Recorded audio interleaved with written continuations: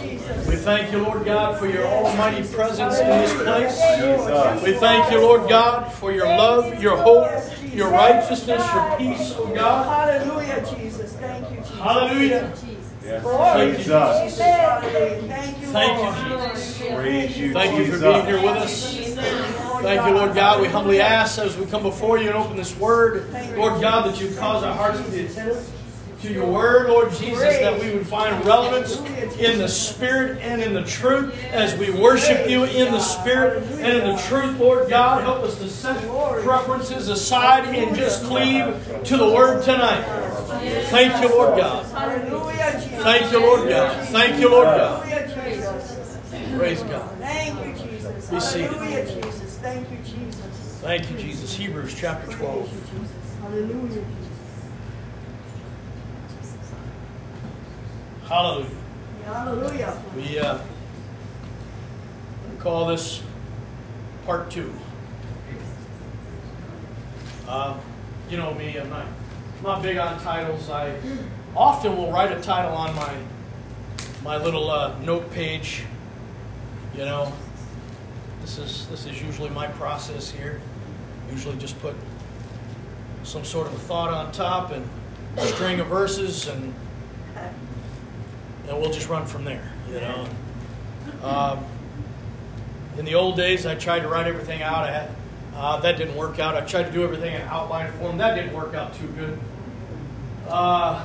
When I would preach, I would just have a thought and a few scriptures. When I taught, I had everything written out and everything lined out. Now we've gotten to the place that even when I'm teaching, I just put a few scriptures on there. That's what works best. It's what allows me to flow freer in the Holy Ghost and allows the Lord to take me where He needs to take me and to take us as a church where He needs to take us. Amen.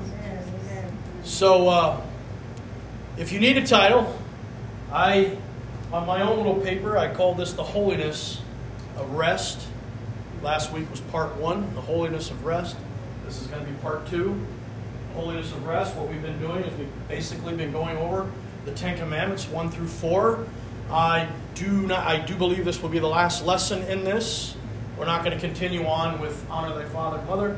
Of course, that's wonderful things to go over, but it's especially these 4 that talk about our love to God, our service to God, that the Lord, I felt, wanted me to go over. He's shown me a great body of understanding behind these things that I am not yet able to deliver, but as much as I can and have permission of the Holy Ghost to do so, I will do so. I'm not trying to sound mystical or, oh, I'm so far above you folks. I'm so far up in the clouds that you can't even see the bottom of my feet. You know, it's not about that. It's just about whatever the Lord does. Anyway, Hebrews 12:14. Follow peace with all men. Follow peace with all men. Unfortunately, it's the second part of the verse that we know and love so well. I shouldn't say unfortunately. It's good that we know the second part of the verse and love it so well, but we often forget the first part of that verse. Follow peace with all men. The Lord never told us to be doormats. He never did. Right. He never told us to especially lay down for the devil. Right. He never did. He never told us to lay down for the devil. You know, when we feel the devil coming, a lot of times our response is to run and hide. There's a lot of God's people who have been given power in the name of Jesus to stand up against the devil, that have access to the whole armor of God, and they won't utilize it. Instead, they run away. And, well, that doesn't work. In the earlier part of the book of Hebrews, as we talked about last week, he talks about us sitting with Him in heavenly places. Yes. The latter end of the book of Hebrews, he talks about spiritual wickedness in high places. If we want to get the spiritual wickedness out of those heavenly places, then we need to get on that armor, start swinging the sword of the Spirit, which is the Word of God. Amen. It is not time to be afraid of the devil. And as Ephesians chapter 6 tells us, we do not wrestle against flesh and blood. Humans are not our enemy. Amen. All right? The politicians on the other side of the ticket, they're not our enemy. The policeman that pulls you over is not your enemy. Okay? The congressman that proposes an ungodly bill in Congress is not your enemy. It's the devil who is running the system from behind the scenes. That old Wizard of Oz, you know. We thought it was the Wicked Witch of the East. That was the evil one in that movie. Well, no, the Wicked Witch of the East is evil. Glinda the Good Witch is evil. And the Wizard of Oz behind the curtain is evil. They're all evil. The Yellow Brick Road is evil. The Emerald Palace is evil. No, we're looking for something better than just an Emerald Palace. I'm looking for one with the walls of jasper and streets of gold. Amen. Praise God. Hallelujah. Amen. The Emerald Palace and some yellow brick road is just a poor facsimile for what God has promised us in the New Jerusalem. Yes. Praise God. I don't understand how it all works, but I do know this, that we will see New Jerusalem coming out of the heavens like a bride adorned unto the bridegroom. Hallelujah. She'll be like a bride all decked out in her wedding garments, coming down out of the heaven, sitting down on the earth, 1,500 miles square. Amen. Praise God. That's half the size of the United States. Uh-huh. That's a big city. I think that'll hold a few folks. We call that heaven, but is it really heaven if it comes down to earth? They say heaven is it? No, I'm not looking for heaven to come down to earth. I'm looking for this earth to go up to heaven. Amen. I don't know what that means. I do believe in a millennial reign. I believe that we'll rule with Christ right here on this earth. I don't know how it all works together, but I'm excited to find out. There's a lot of things to do, but we're talking about the holiness of rest. And as we know, the second part of this verse in Hebrews 12:14 says, "And holiness, without which no man shall serve the Lord." And we have used this as a stick to beat people in the head. If you are not holy according to how I define holiness, you will split hell wide open.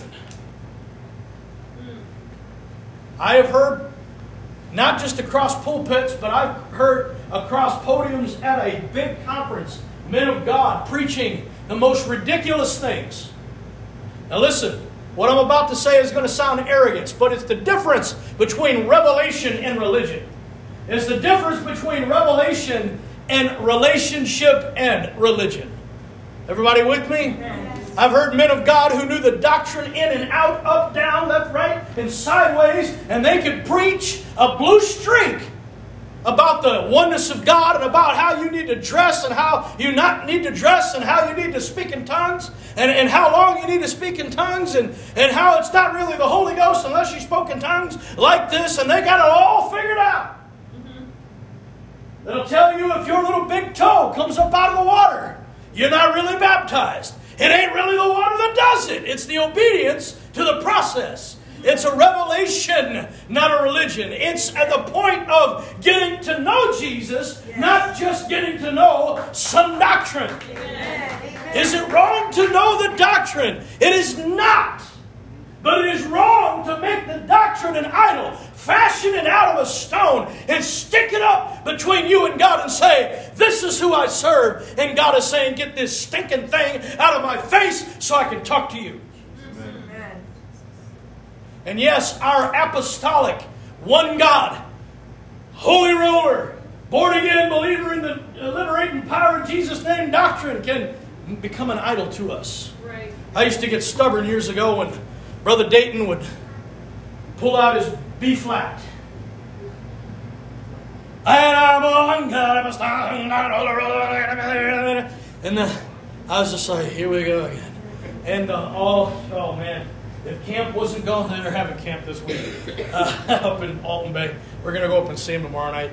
Anyway, if camp wasn't going just hot and heavy enough for Brother Dayton, he knew what he could pull out to make everybody start moving. Well, I'm Why? Because that's what we know. We know those 5 doctrines. Yeah, we're the ones that are right, and we're the ones that are going to heaven, and we're the ones that better than all of you other poor slobs out there that are going to go to hell. Ha ha ha! That's what that song always made me feel. Like we're just better than all you folks. And everybody start jumping and dancing. Next thing you know, people start shouting and start walking the aisles. And next thing you know, people start, getting the Holy Ghost all over it. Well, ain't nothing wrong with any of that. But it's sad that it takes a doctrinal stick to the head to make that happen. I remember years ago when we were up in Washington, Maine at Camp Madacawanda. Some of you guys were there. I remember one year, every single night, as we started off service, all the men of God would get up on the stage, and they'd start singing, "There shall be light in the evening time, the path to glory you shall surely find. It's the waterway, it's the light today, baptized in Jesus' name.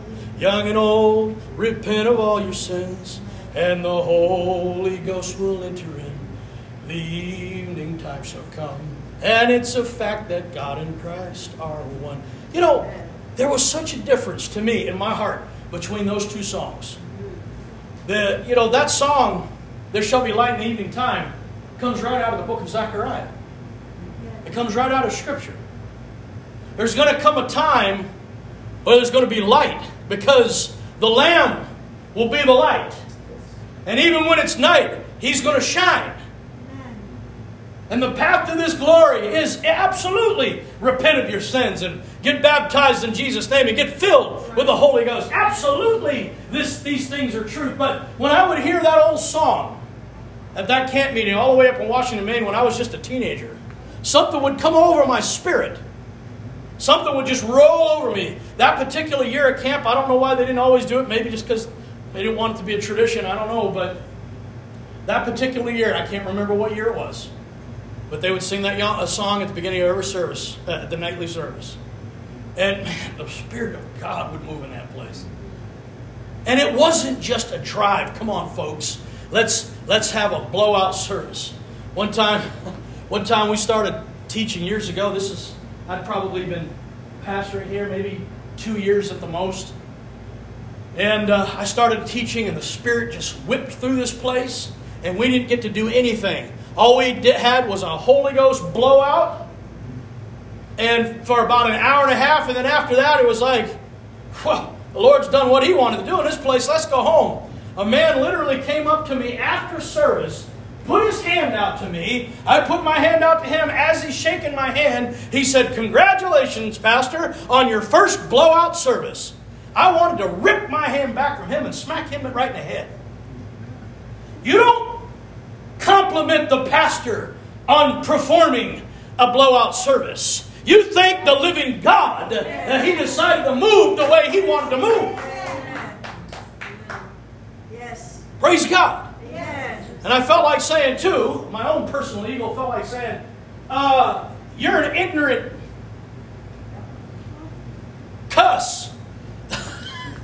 That's what they used to say when they didn't want to cuss. You ignorant cuss. You haven't been around here long enough to know whether or not we've had a blowout service around here. That's right. Come on, remember the days right after Brother Warren died?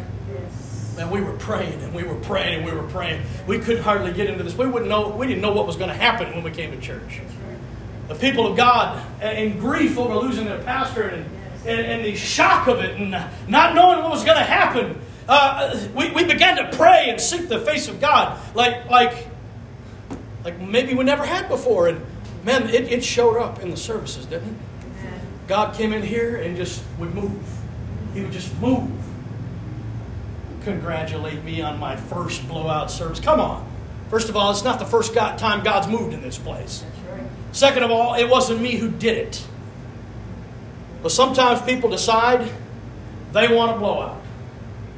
I heard one sister, precious sister of God, I heard her say one time, "Oh, I didn't get my blessing. I always get my blessing the last night at camp." well, you shouldn't wait till the last night of camp. You've made it a religion. Don't get rid of that. Now, she's a precious sister of God. There's nobody here. Don't worry about it. Precious woman of God, except for you could see that there was an errant mindset here. I'm gonna wait. I'm gonna sit on God all week long, even if He wants to move, because I'm not gonna move until Thursday night or Friday night, whenever the last night of camp is, and that's when God moves on me. Well, I think we ought to get our understanding in order. Yeah. And I'm not getting very far again, am I? It's all right. Oh, Lord, help us. Follow peace with all men. We're thinking about that one. We're talking about straight paths. All the way in chapter 12, we're talking about running this race. We're talking about comparing ourselves to Jesus, looking unto Jesus, the author, finisher of our faith. We're talking about running a race. Right before this, it talks about, hey, be careful, unless your ankle gets twisted and you turn out of the way, right? And then the writer here jumps right into this verse 14, and he simply says, follow peace. Don't follow men. Don't follow your heart. Don't follow the yellow brick road. Praise God. Don't follow politics. I have never seen a day where people of God are so proud about their political stance and about how well they can make points against the opposing team. I used to go to high school, and I used to sit in the back of the bus on the way to a baseball game and absolutely want to slip my wrist because my friends were all around me trading baseball cards, talking about stats of baseball players, and it was just a cloud of nonsense surrounding me. Now, I'm a stats guy. I'm a numbers guy. I'm a statistics man. But when it came to knowing the RBI of Matt Oakes in 1981, I didn't care. Right. But these guys did. Oh, yeah, this guy. Oh, you got his rookie card. Oh, bat. And I'd just be like, I just wanted the game. I want to go to the game, and I want to get a chance to knock that ball out of the park. I never did. I never got up to bat that often. But it stuck me out. Right field. Yeah, Marcus, you play with the bugs in the right field. But I will say this, though. My last at-bat as a senior, I popped that ball right over the pitcher's head. He couldn't get it, and it fell right between the pitcher, right between the shortstop and the second baseman, and just short of the center fielder, and I made a base run, but more importantly, I got a guy into home. Yahoo! That was my last at-bat in my baseball career. I got a hold of the ball. It wasn't over the fence, but it was the perfect space. Anyway, that's an aside. But, I didn't care about all those stats. It was just a cloud of nonsense. What are we doing? What are we doing? Paying attention to all kinds of stuff that in the end doesn't matter. We're looking unto Jesus, the author and finisher of our faith. We're running the race, and He's saying, listen, follow peace. Don't follow, the political stream. Don't follow all the ins and the outs. Don't follow the worldly doctrine. Don't follow after the stuff, and certainly don't get proud of it all. So proud about how well we know what's really going on. Apparently you don't, because you think this is a political war. It's a spiritual war. Back to these guys in the bus. They'd be on the bus. They'd be talking about their team. And all the guys on their team. And of course, if you're born in New England, you have to support the Red Sox. It's the law. I didn't care. I didn't care about the Patriots. I didn't care about the Bruins. I didn't care about the Celtics. I cared about none of the major leagues. I cared about none of the college teams. I didn't care about any of it. I like the Bengal Tigers. I like the Miami Dolphins. I didn't care, and that's the only sport I even paid a little bit of attention to as far as professional stuff. I didn't care anything about professional hockey, baseball, basketball, none of that stuff. But I'd hear them tout the strengths of their team. I'd be like, oh, the Red Sox, you mean the team that has been getting the junk beat out of them by the New York Yankees for like a better part of a century? That's the team you like? I think maybe you ought to switch teams and go for the Yankees. They're the better team. They're the winners. Now, I know, and was it 2003, all that changed. But still, when you're a Red Sox fan, you are a diehard Red Sox fan. It doesn't matter how. It's almost worse to be good enough to get to the World Series and never win than just be a bad team. It's almost worse to almost always get there but never win than just being a lousy team that no one expects anything out of. I don't know if it really is worse. I mean, for the players, it's better because they get more money. But for the fans, I don't know. If you have a little old team that, what's a bad team? Houston Astros? I don't know. Is that even a team anymore? But back in the day, they weren't much. Cleveland Indians weren't much back in those days. And I don't know sports these days. But back in those days, some of these teams that, just weren't hardly anything. And it'd almost be better to just be like, you know what? It's my hometown, and I'm just going to root for them anyway. Than almost always get there and never make it. It's like, man, that stinks even worse. I wonder how many remotes got flung into TV sets. My teacher, Mr. Conley, would come to church, and not church, but he'd come to class. He'd come to class, and he'd be writing something on the board. All of a sudden, he'd just throw the chalk at the wall. They say, those stinking Red Sox, they figure out every way to lose. He can't hand them a game. And to this day, he's a diehard Red Sox fan. I've never understood it. I'm just not a sports guy. Some of you guys are probably getting offended at all this. It's all right. You'll still love me. Oh, yeah. Praise God. Follow peace with all men. We're not here to follow all that. All I'm trying to say is when it's your team, it's your team. When it's your team, it don't matter how bad they are, it's your team. When you're an apostolic, don't matter how ridiculous some of the things the apostolics do. We're apostolic, we're right, and that's all that matters. Everybody else is wrong. We're the best team. Well, listen, we're not just the best team. We're not just the best team. If we're the people of God, we're the people of God. Okay? We're not the best kingdom. We're the kingdom. Amen. Oh, the devil's got his kingdom. But so does the minerals and the vegetables and the animals. Let's talk about the mineral, vegetable, and animal kingdom in the tabernacle of God, shall we?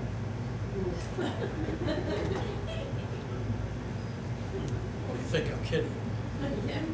Where'd the olive oil come from? Where'd the wine come from? Where do they get this stuff in the middle of the desert? How about making the bread for the showbread? Where did they get that wheat and barley to make those loaves of bread? Olive came from trees. Wheat comes from grass, right? Grapes come from vines. So you got the 3 levels of vegetation, on and so forth. Oh yeah, I can teach about the mineral, vegetable, and animal kingdom in the tabernacle. Believe it, I can do it.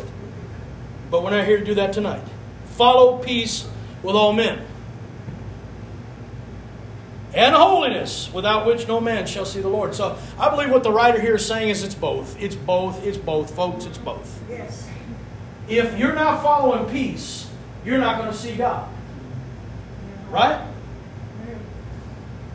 Now, according to Matthew chapter 5, blessed are the peacemakers because they'll be the children of God. They shall be called the children of God. According to 1 John chapter 3, it tells us that when we will look at Him, we will become like Him. In Romans chapter 8, it says, those who are led by the Spirit, they shall be the sons of God. In John chapter 1, it says, to as many as received Him, He gave them power to become the sons of God, even as many as believed on His name. So we're seeing that, yes, to become like God. Again, in Romans chapter 8, we have not received, again, the bondage to fear, but we have received the spirit of adoption, whereby we cry, Abba, Father. Right? Amen. And again, he quotes that same thing in Galatians. But what I'm trying to get at is when we are talking about purity, if we look, we could look at 1 John 3, talks about purity. If we look at Matthew 5, it talks about purity, right? Trying to get there. Matthew 5, and it says, Blessed are the pure in heart. This is verse number 8. For they shall see God. And 1 John chapter 3, verse number 3. And it says, and every man that hath this hope in him purifieth himself even as he is pure. What hope? This hope. Beloved, now are we the sons of God, and it doth not appear what we shall be, but we know that when he shall appear, we shall be like him, for we shall see him as he is. So, in the Beatitudes, he tells us, be peacemakers, because you'll be called the children of God. But he also says, be pure in heart, because you'll see God. And in Hebrews, the Lord, through the writer here, says, follow peace with all men and follow holiness, because without this combination of peace and holiness, you will not see God. Now, why have I taken a half an hour to belabor this one verse when we're talking about the Sabbath? Because we are talking about the holiness of rest. Matthew 11. Let's turn there real quick. Matthew 11. We all know it. Matthew 11, 28, I believe the verse is. Matthew, I know the chapter is 11. It's somewhere now down near the end of that chapter. I believe it's verse number 28. It says, well, let's just go back to verse 28. Come unto me, all ye that labor and are heavy laden, and I will give you rest. Hear me. Rest. I want you to understand the word Shabbat. It gets all twisted up and tangled up. It gets tangled up in the idea of 7, but it also comes from the idea of peace. Rest comes from our peace, okay? So we're talking about the holiness of rest. And so when we read a verse like, follow peace with all men and holiness, you can see how God is tying in the idea of holiness and rest. You know, resting from all of our labors. He says here, come unto me, if you're all of you that labor and are heavy laden, and I will give you rest. Take my yoke upon you and learn of me. I am meek and lowly in heart, and ye shall find rest unto your souls. For my yoke is easy, my burden is light. We know that scripture. He's talking about this is holy. It's holy to separate time unto God. It's holy to do it. Now again, we've done this study, and I won't belabor it, but we rest every day. It's actually holy to set aside an eighth of our day. Why? Because we're putting it aside. It's a separate time. And we're on, there's either prostrate, right? Or there's prone. Mm-hmm. The difference is prostrate is usually face down, prone is usually face up. Everybody all right? Mm-hmm. Okay, when we're sick and we're in the hospital bed, we're almost always prone. Yes. All right? But when we're purposefully getting down before our God, we're prostrate. Right? We're bowing on purpose. We're bending the knee and putting our face in the ground. So either way, we're horizontal before God. We're in the place of creation. Because I imagine that Adam was prone. He could have been prostrate, but I imagine that he was prone when God was forming him out of the dust of the ground. Everybody with me? Amen. I imagine that he was laying on the ground, face up. Or at least God was fashioning him face up. And then because he put his face in his face. Anytime you get your face in the face of someone else, it is a moment of intimacy, even when it's the catcher and the umpire squaring off on each other, spitting in each other's face over a missed call. Back to baseball.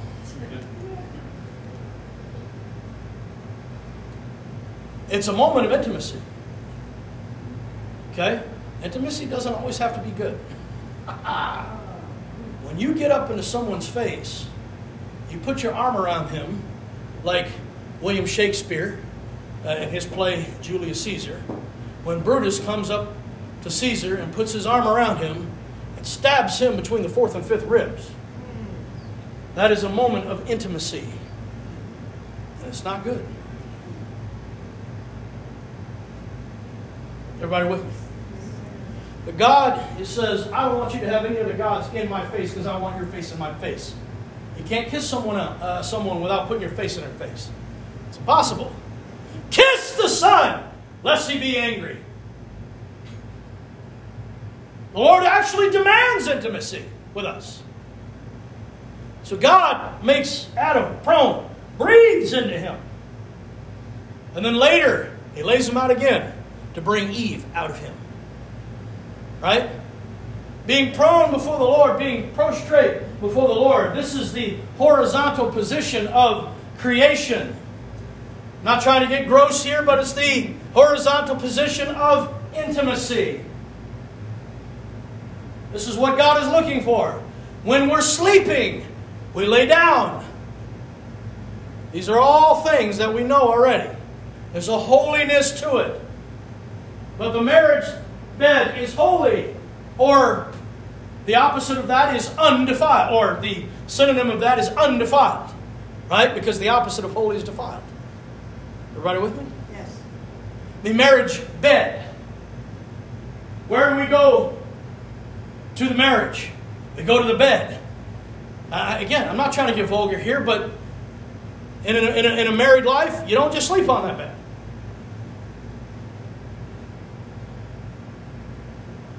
There's horizontal intimacy. Enough said. But according to the Word of God, it is holy unto the Lord. It's the first commandment He gave. Be fruitful and multiply. There's only one way to do that. Oh, now they think they have all kinds of ways, but really, there's only one God's way. Right. And that's a man, and that's a woman. And that's a man and a woman who are married. That's God's way, and it's the only way.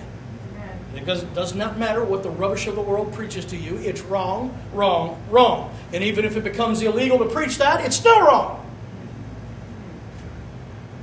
Amen. Praise God. Man, I've got the ire of the Holy Ghost on me. Woo! Let's go back to that old Bible, shall we? Exodus chapter 20. We did this last week. Let me do it very briefly again this week. Exodus 20.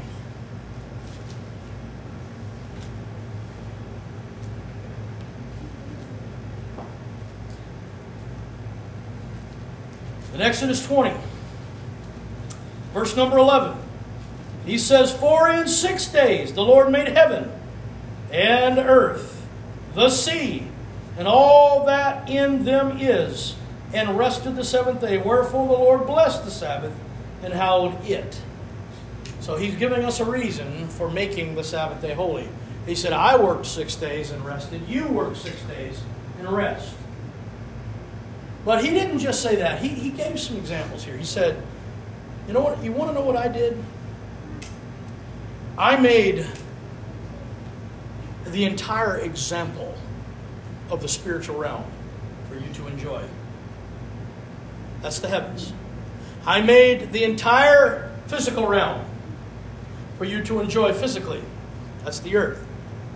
Heavens, in every case in the Bible, is a plural word.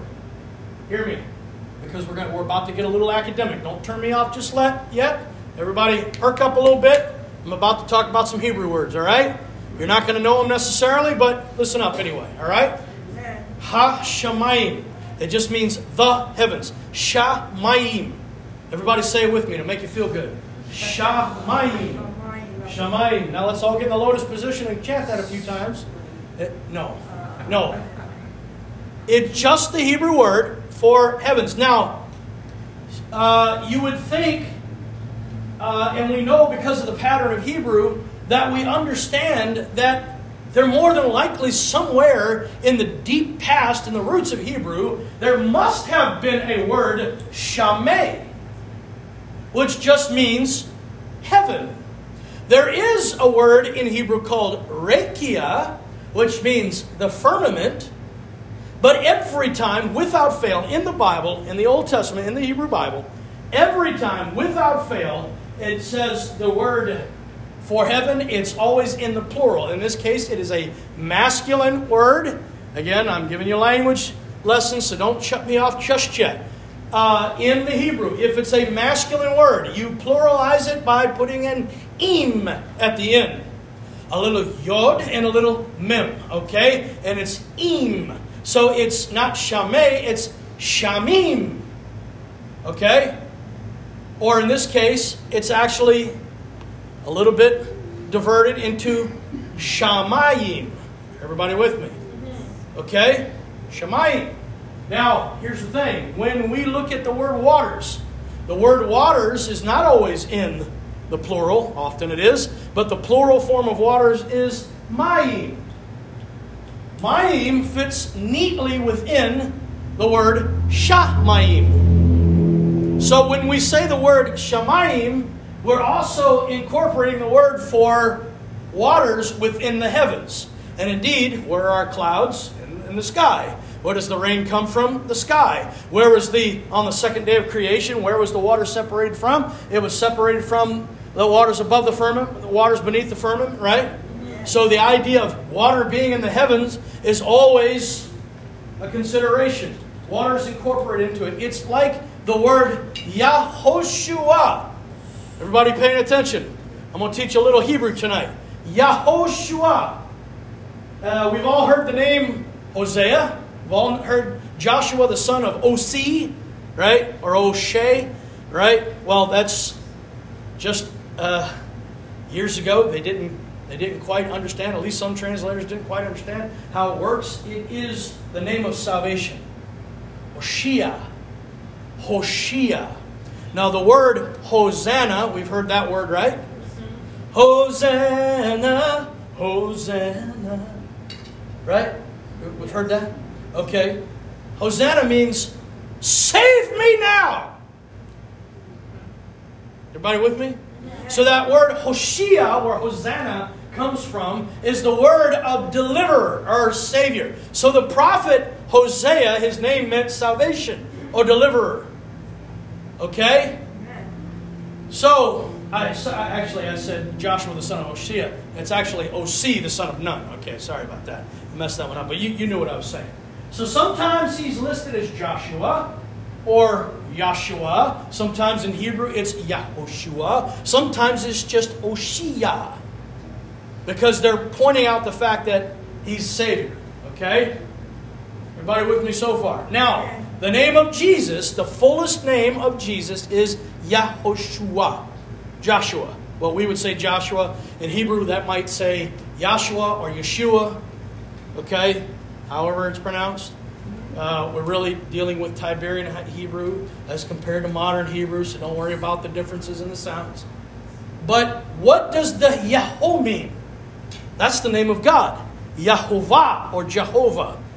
Everybody with me? So when we say the Lord, or when we say Jehovah, or when we say Yahweh or Yahovah, when we say, "Hear, O Israel, the Lord our God is one Lord," what we're saying is, Shema Israel, Yahovah Eloheinu, Yahovah Echad.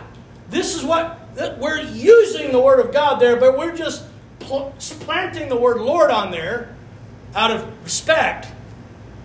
It's not really respect. I think it was a dumbing down process. I think it was a deception. But I'm not going to get into that because that gets into the divine name stuff, and I'm not into the divine name camp. All I'm trying to say is the name of God, when you say it, it talks about the great I am. It talks about the self-existent one. But when you say the name of Jesus, it's already incorporated. I know I said that backwards a minute ago, but I'm correcting myself now. When you say the name of Jesus, Yahoshua, you are saying the name of God. And here's the thing.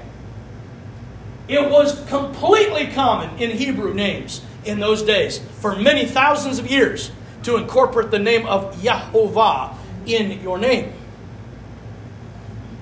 Completely normal. It was completely normal to put the name of El in your name. Any name that started with El, like Elkanah, or any name that ended with El, like Daniel, all referenced God. Any name that started with Jehoshaphat, Yahoshaphat, the Lord is my judge, right? Any name that ended with Yahu, we don't often see it, but it's like, usually it's Yah in Hebrew. Eliyahu. Jehovah is my God. Eli. Eli means my God. Elijah's name is Jehovah is my God. That's a good name right there. Hallelujah.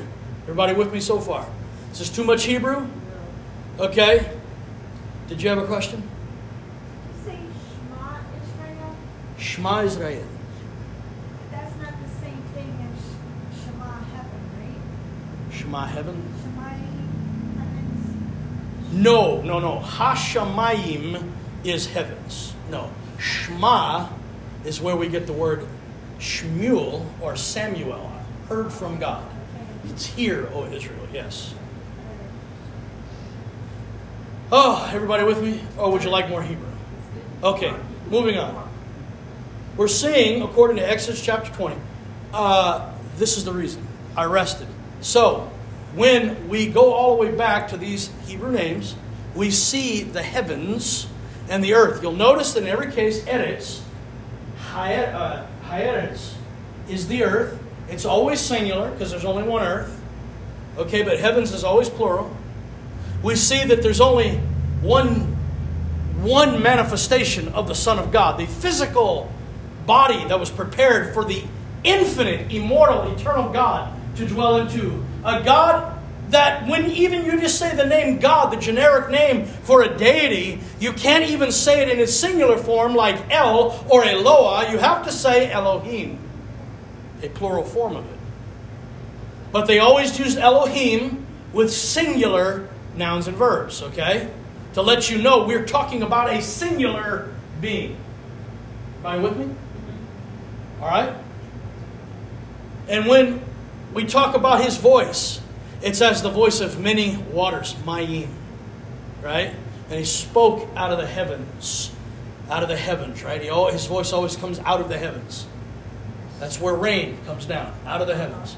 What point am I making? I'm saying, when he began to do his labor, he says, but for in 6 days the Lord made heaven. Now, in our English versions it says heaven, but in Hebrew it says Hashemayim. Heavens. It should always be translated in the plural. Why? Because the idea of heavens is plurality. Plurality. We have a direct tie-in with our earth. You know, Adam came from the womb of the earth. We came from what David calls the secret parts of the earth. Speaking of the womb, okay? Adam, his name was Adam. It comes from the word Adamah, which means ground. It comes up out of the ground. When Adam was cursed, it was the ground that was cursed in his name. Right? But when Eve was cursed, what was she cursed in? Childbearing, because she was the first birth. She was birthed out of Adam's side. She was cursed in childbirth. The ground was cursed on his behalf because he's from the ground. You see how that works? It all makes wonderful sense. And it goes very deep, and that's as much as the Lord's allowing me to talk about that right now. I got to move on. So, we're looking at this part where it says, listen, I made heaven and earth. I made the sea. Yamim. The seas. The single word for sea is Yam. But unfortunately, that's the name of a false god. So, in these first chapters, or in the first chapters of Genesis anyway, we always see it mentioned as Yamim, seas, plural. Okay? That's separated water. These are seas. And it goes on and on and on. Listen, I did all these things that mean so much more than what you understand. The heavens is the realm of the spirit. The earth is the realm of the physical. Things like seas, often in the Bible, refer to the many peoples of the earth. Okay? There's 7 seas. There's 7 continents. There's 7 major land masses, 7 major seas. All right? Everybody with me? I know there's only 5 oceans or whatever, but we've all heard that Sinbad sailed the 7 seas, right? There's a reason why they used to say it that way. Let's turn it over to Deuteronomy chapter 5. We're not trying to bore you. I know when we start talking academically, it frustrates some people's minds because you're like, well, I don't have education in that. Well, listen up. It's not that hard. You can get an education from me. Okay? Nobody here is stupid. You just have to put on your, like our teachers in school used to say, put on your thinking caps, folks. Okay? We're responsible to learn. If I'm responsible to teach, you're responsible to learn, right? If I'm responsible to study and put my heart and soul into this stuff, then at the least we could do is come in and pay attention. Everybody with me? Yes. All right. It's not too difficult. Yes, I've been studying Hebrew for 5 years, so I know a few things that maybe you don't. It's all right. It's not going to save me. And your lack of that knowledge is not going to damn you. But if we can get some deeper understandings of the thing of God, then we all benefit. Amen. But we're looking at Deuteronomy chapter 5.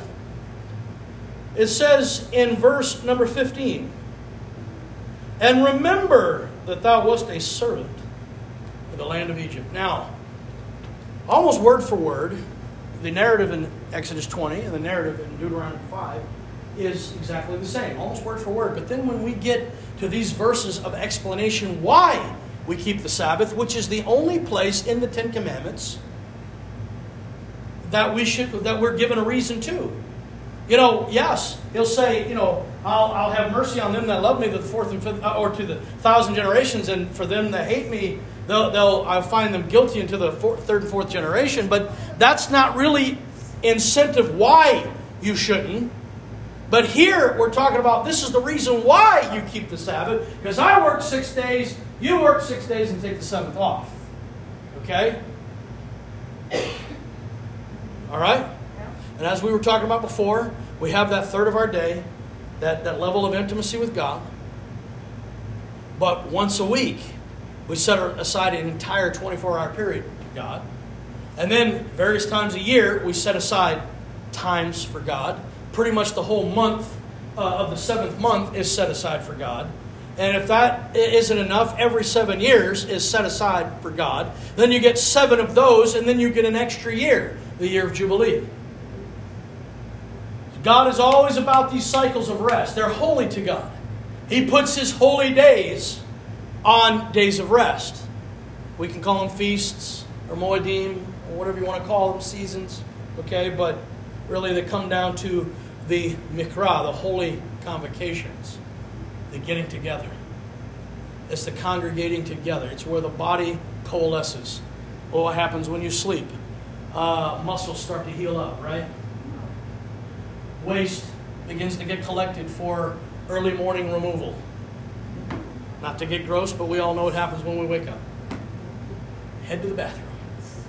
What's been happening all night long? Waste is being collected in your bodies. And when you get up, you go to the bathroom, get rid of that, you take the trash out, and you're ready for your day. Right? This is normal. This is what happens. The body gets together, it starts working. The body still works even in rest. That's why Jesus said, "Come unto me, ye that heavy or that labor and are heavy laden. Come to me, and you shall find rest in your souls." Right? He's like, take my yoke upon you. So in other words, let's work together, and you'll find a lot of rest. That doesn't make any sense. Yes, it does, because even when the body is at rest, it is still working. As good things are happening. When we fast, what happens when we fast? All of a sudden, our bodies say, "Oh, good. We don't have to work on digestion right now. Let's work on some other stuff. Let's get rid of the cellular toxins." And so our cells begin to dump toxins. Right? And we start getting headaches. We start getting nauseated. We start getting weak because our muscles are, this stuff's trying to come out of us. And, our breath starts to stink and all kinds of other stuff, right? Why? Because our cells are trying to get rid of old garbage that it just was too busy before to get rid of. But when we took a break from eating, our body said, oh, now we can do some good work. But technically we're resting when we're fasting.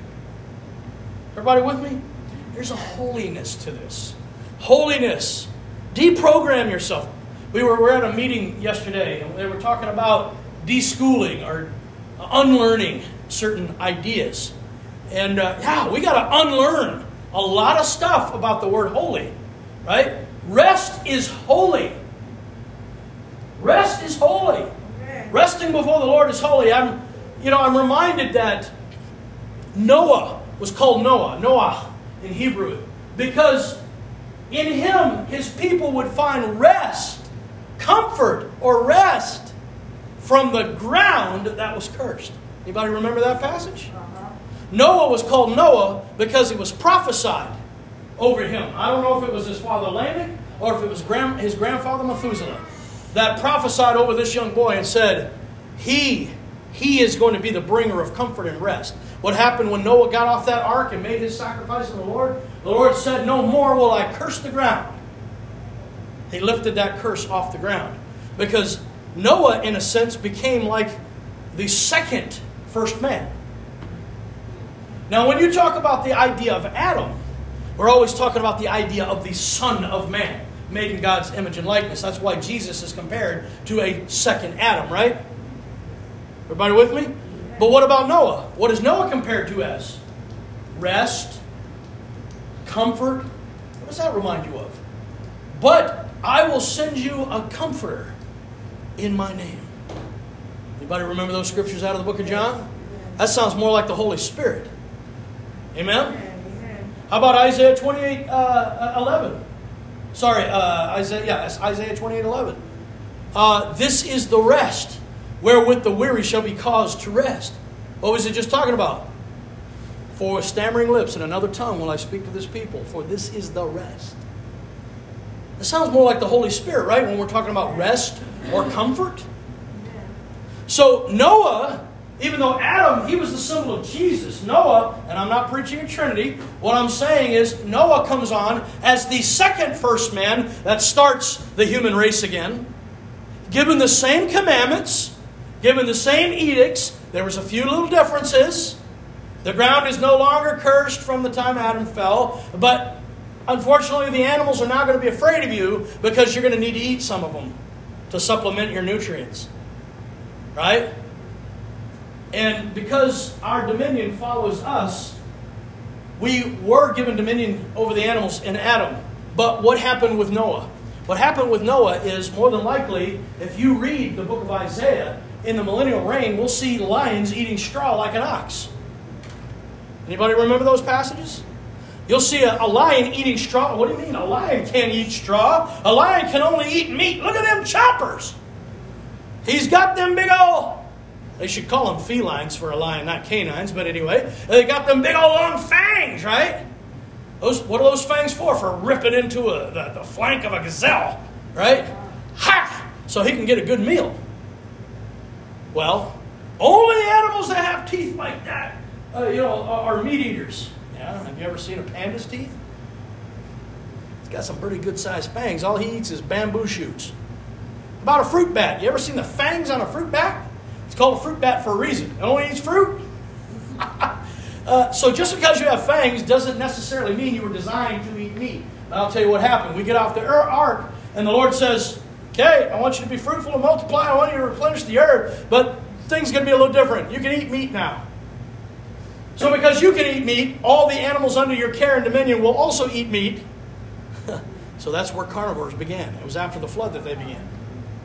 They followed the pattern of what God put in man. That's a whole other thing. But Noah was that symbol of rest. All right? Now, let's look at the reasoning God gave us behind. I know this is the same place I had to end last week, but there's so many good things to talk about when we talk about the holiness of rest. It's hard to really get through it. Everybody okay so far? We're not going to do a part 3, so can we go for about 10 minutes late tonight? All right, I'm going to do it anyway. Let's go ahead. Verse number 15 again, out of Deuteronomy chapter 5. We've just seen in 14, but the 7th day is the Sabbath of the Lord, and if thou shalt not do any work, same stuff we find in Exodus. But when we get to verse 15, it says, and remember. I want you to remember something. I want you to remember that you were a servant for the devil. He worked you like a slave. You might have thought you were having fun, but you were killing your liver, you were destroying your brain cells, you were depleting your body's energy, you were passing your soul out to every person that you got intimate with. You were spreading yourself thin all over the world. You were destroying your body with surfeiting. And if you don't know what that word is, look it up. You were destroying your body with every wicked thing. The devil was using you like a slave. He was using you to draw other people away. He was using you to curse other people. He was using you to give glory to his name. He was using you until he killed you. And you remember that. You thought you were having fun. You weren't having fun. You were dying. Man, I'm getting hard on that one. I think the Lord is talking to someone right here. We need to let go of certain things. This is not a game that you play with God. Get off the fence and either serve God or don't. That's a side note, but that was for somebody. Pay attention to the word of the Lord. He says, and remember that thou wast a servant in the land of Egypt, and that the Lord thy God brought thee out thence through a mighty hand and by a stretched out arm. That reminds me, of course, of the book of Jeremiah. Really, the book of Jeremiah should remind us of Deuteronomy. Is there anything too hard for the Lord? Ah, Lord God, you have made the heavens and the earth by thine outstretched hand. Anybody remember those scriptures out of Jeremiah? Praise God. I don't remember the reference, I just remember the words. Praise God. Anything too hard for God? No. He says, in this case, I want you to remember the Sabbath.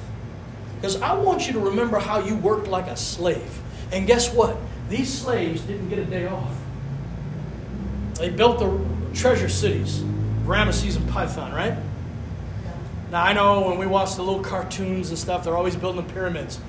No, the Bible says they built the treasure cities, okay? The Hebrew slaves did not, build the pyramids, all right? They didn't do that. But they did work hard. And they didn't get a day off. That's indicated in the book of Exodus. They didn't get days off. In fact, when they said we wanted just a couple of days off to go worship the Lord, what did Pharaoh do? You guys got enough time to sit around and plan a meeting? Or have a little committee meeting? Well, guess what? You're going to work harder. Okay? You still got to make bricks, and now the materials to make the bricks will not be supplied for you. You got to go get them on your own. They went to Moses and said, thanks, pal. You come here and tell us that you're going to rescue us, and all we get is harder labor? Yeah. God's got to make us want to leave sometimes, right? So he says, listen, when it comes to this day of rest, you've lived your whole life in Egypt. You've lived under the regime of the devil, where he never gave you a day off. You worked and worked and worked and worked, and you probably lived 40 or 50 years at best because you worked yourself to death.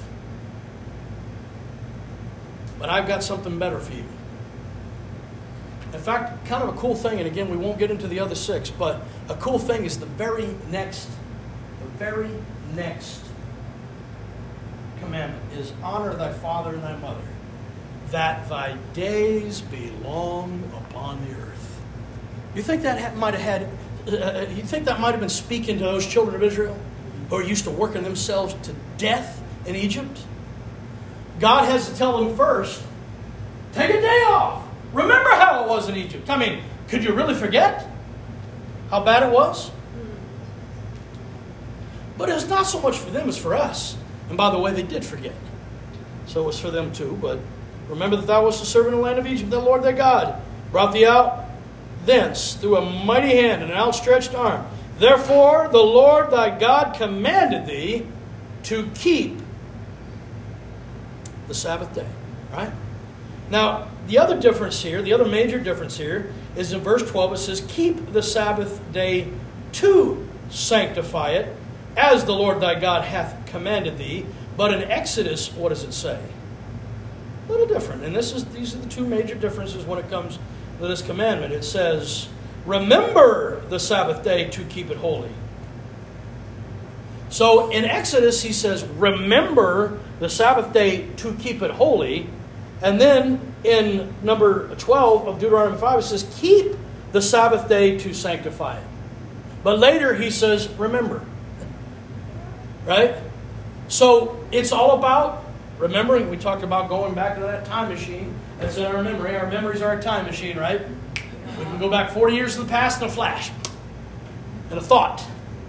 They say the speed of thought is c to the third power. C cubed. If you don't know what c cubed is, go look it up. No. C is the letter represented as the speed of light. Now, E equals mc squared is the speed of light squared, right? That's talking about the matter energy conversion. And I know I just lost a bunch of you, but they say the speed of thought is actually c cubed. Whew, that's pretty fast. But our thoughts still travel on this earthly plane at the speed of light. That's what alpha waves are, beta waves are, gamma waves are, delta waves are. They travel out from us at the speed of light. Do you understand that you're making photons with every thought? Whew. Come on, light's going out of you, folks. What are you thinking about? When you're thinking about the things of God, how much brighter is that light coming out of you?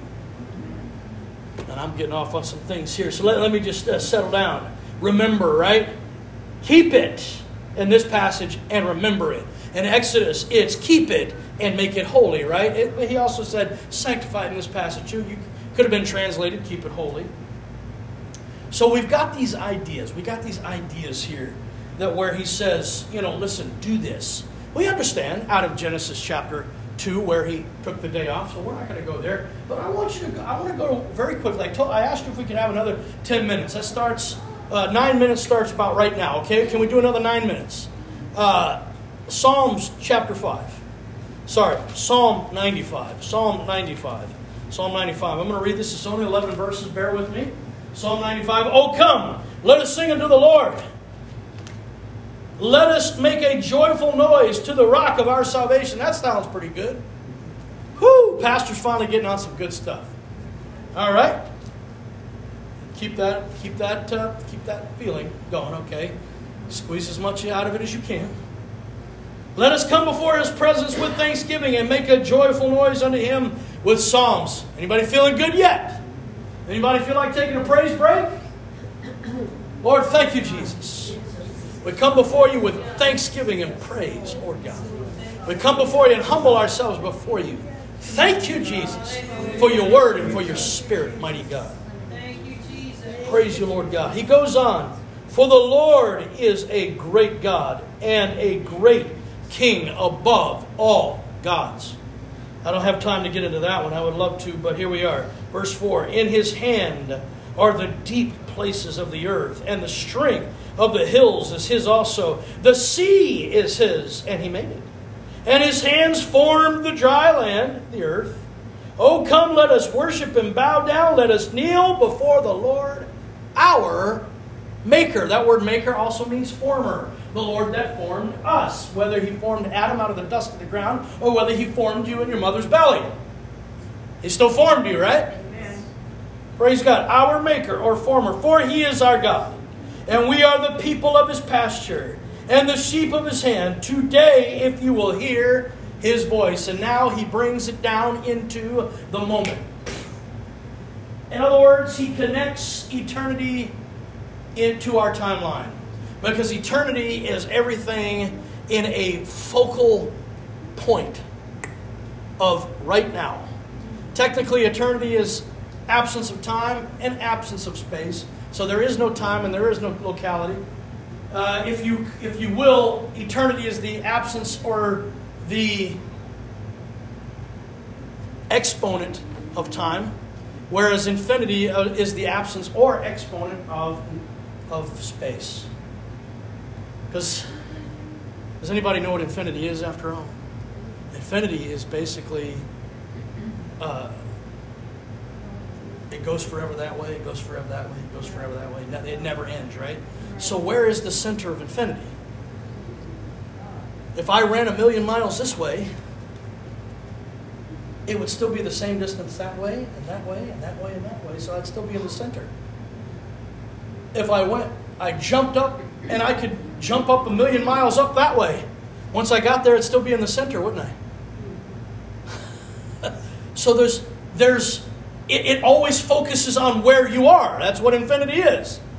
There's no locality. Time's the same thing. If there's no beginning and no ending, where are we on the timeline? We're not. We're outside of time. So it's always just kind of now. So he starts saying, I make all things beautiful in my time. That's Ecclesiastes chapter 3, right? And in that same verse he says, and I set eternity in their heart. I set the world in their heart. I set the Septuagint cosmos in their heart, all right? I set the understanding of the greater spiritual planes, the heavens, if you will. I allowed you to rise up from the earth and sit with me in heavenly places to experience time or lack thereof, and space or lack thereof the way I do. I set it in your heart. So now he's saying today is the day of salvation if you hear his voice. Harden not your hearts as in the provocation. That provocation was in the wilderness when Moses was preaching to them, okay? Harden not your hearts as in the provocation, as in the day of temptation in the wilderness. When your fathers tempted me to prove me and saw my work. 40 years long I was grieved with this generation and said, it is a people that do err in their heart, and they have not known my ways, unto whom I swear my wrath that they should not enter into my rest. What rest was he talking about? The rest was the promised land, where the houses were already built, where the grapevines were already producing, where the fig trees were already ready to be plucked, right? Fields already plowed and planted. Everybody all right? This is the rest. You get to go in there and you just get to enjoy, because everything's already built and everything's already planted and everything's already ready for you. Come on, when we go to heaven, do you think we're going to have to go to like the old-time camp meetings and go into the kitchen and unpack the food and start cooking up a meal? No, we imagine that when we get to the marriage supper of the Lamb, all we do is sit at the table and it's provided for us. There's a rest, amen? Praise God, there's a holiness to rest. Hallelujah. The Lord says, it's not everybody that calls me Lord that's going to make it into this rest. It's the ones who do the will of my Father that will enter into this rest. So therefore, strive to enter in at the straight gate. Labor to enter into his rest. Amen. And so all these passages are quoted in the book of Hebrews. Praise God. We've got 3 more minutes. Can we do it? Hebrews chapter 3, verse 7. Hebrews chapter 3, verse 7.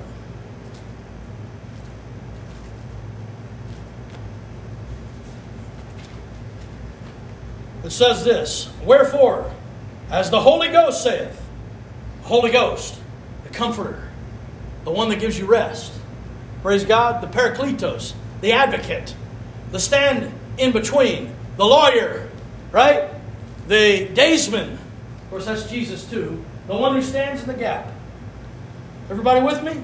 Amen. The Holy Ghost says, today, if you'll hear his voice, harden not your hearts, as in the provocation. He's quoting right out of Psalm 95. So let's jump down into verse number 12. Take heed, brethren, lest there be any of you with an evil heart of unbelief and departing from the living God, but exhort one another daily, why it is called today, lest any of you be hardened through the deceitfulness of sin. For we are made partakers of Christ if we hold the beginning of our confidence steadfast unto the end. The thing that caused you to come to Jesus in the first place, if you'll hold on to it and let you take you to the end, you're going to make it. Through every moment, through every today. While it is said today, if you'll hear his voice. Again, verse 16. For some, when they had heard, did provoke, howbeit not all that came out of Egypt by Moses. But with whom was he grieved 40 years? It was not with them that sinned, whose carcasses fell in the wilderness, and to whom sware he that they should not enter into his rest, but to them that believe not. So we see that they could not enter in to the rest because of unbelief. In other words, we got to understand and believe when God says take a break. It's a matter of faith. Okay, yes, Lord, I got to take a break because I can't work for my salvation. I can't work for this. In fact, the guy that went out there and looked around for manna on the ground on Sabbath, the Lord got angry and said, can you please tell these fools to listen up and understand you can't do that?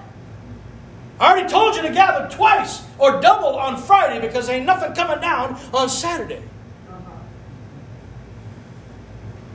They didn't believe it. They were so used to it.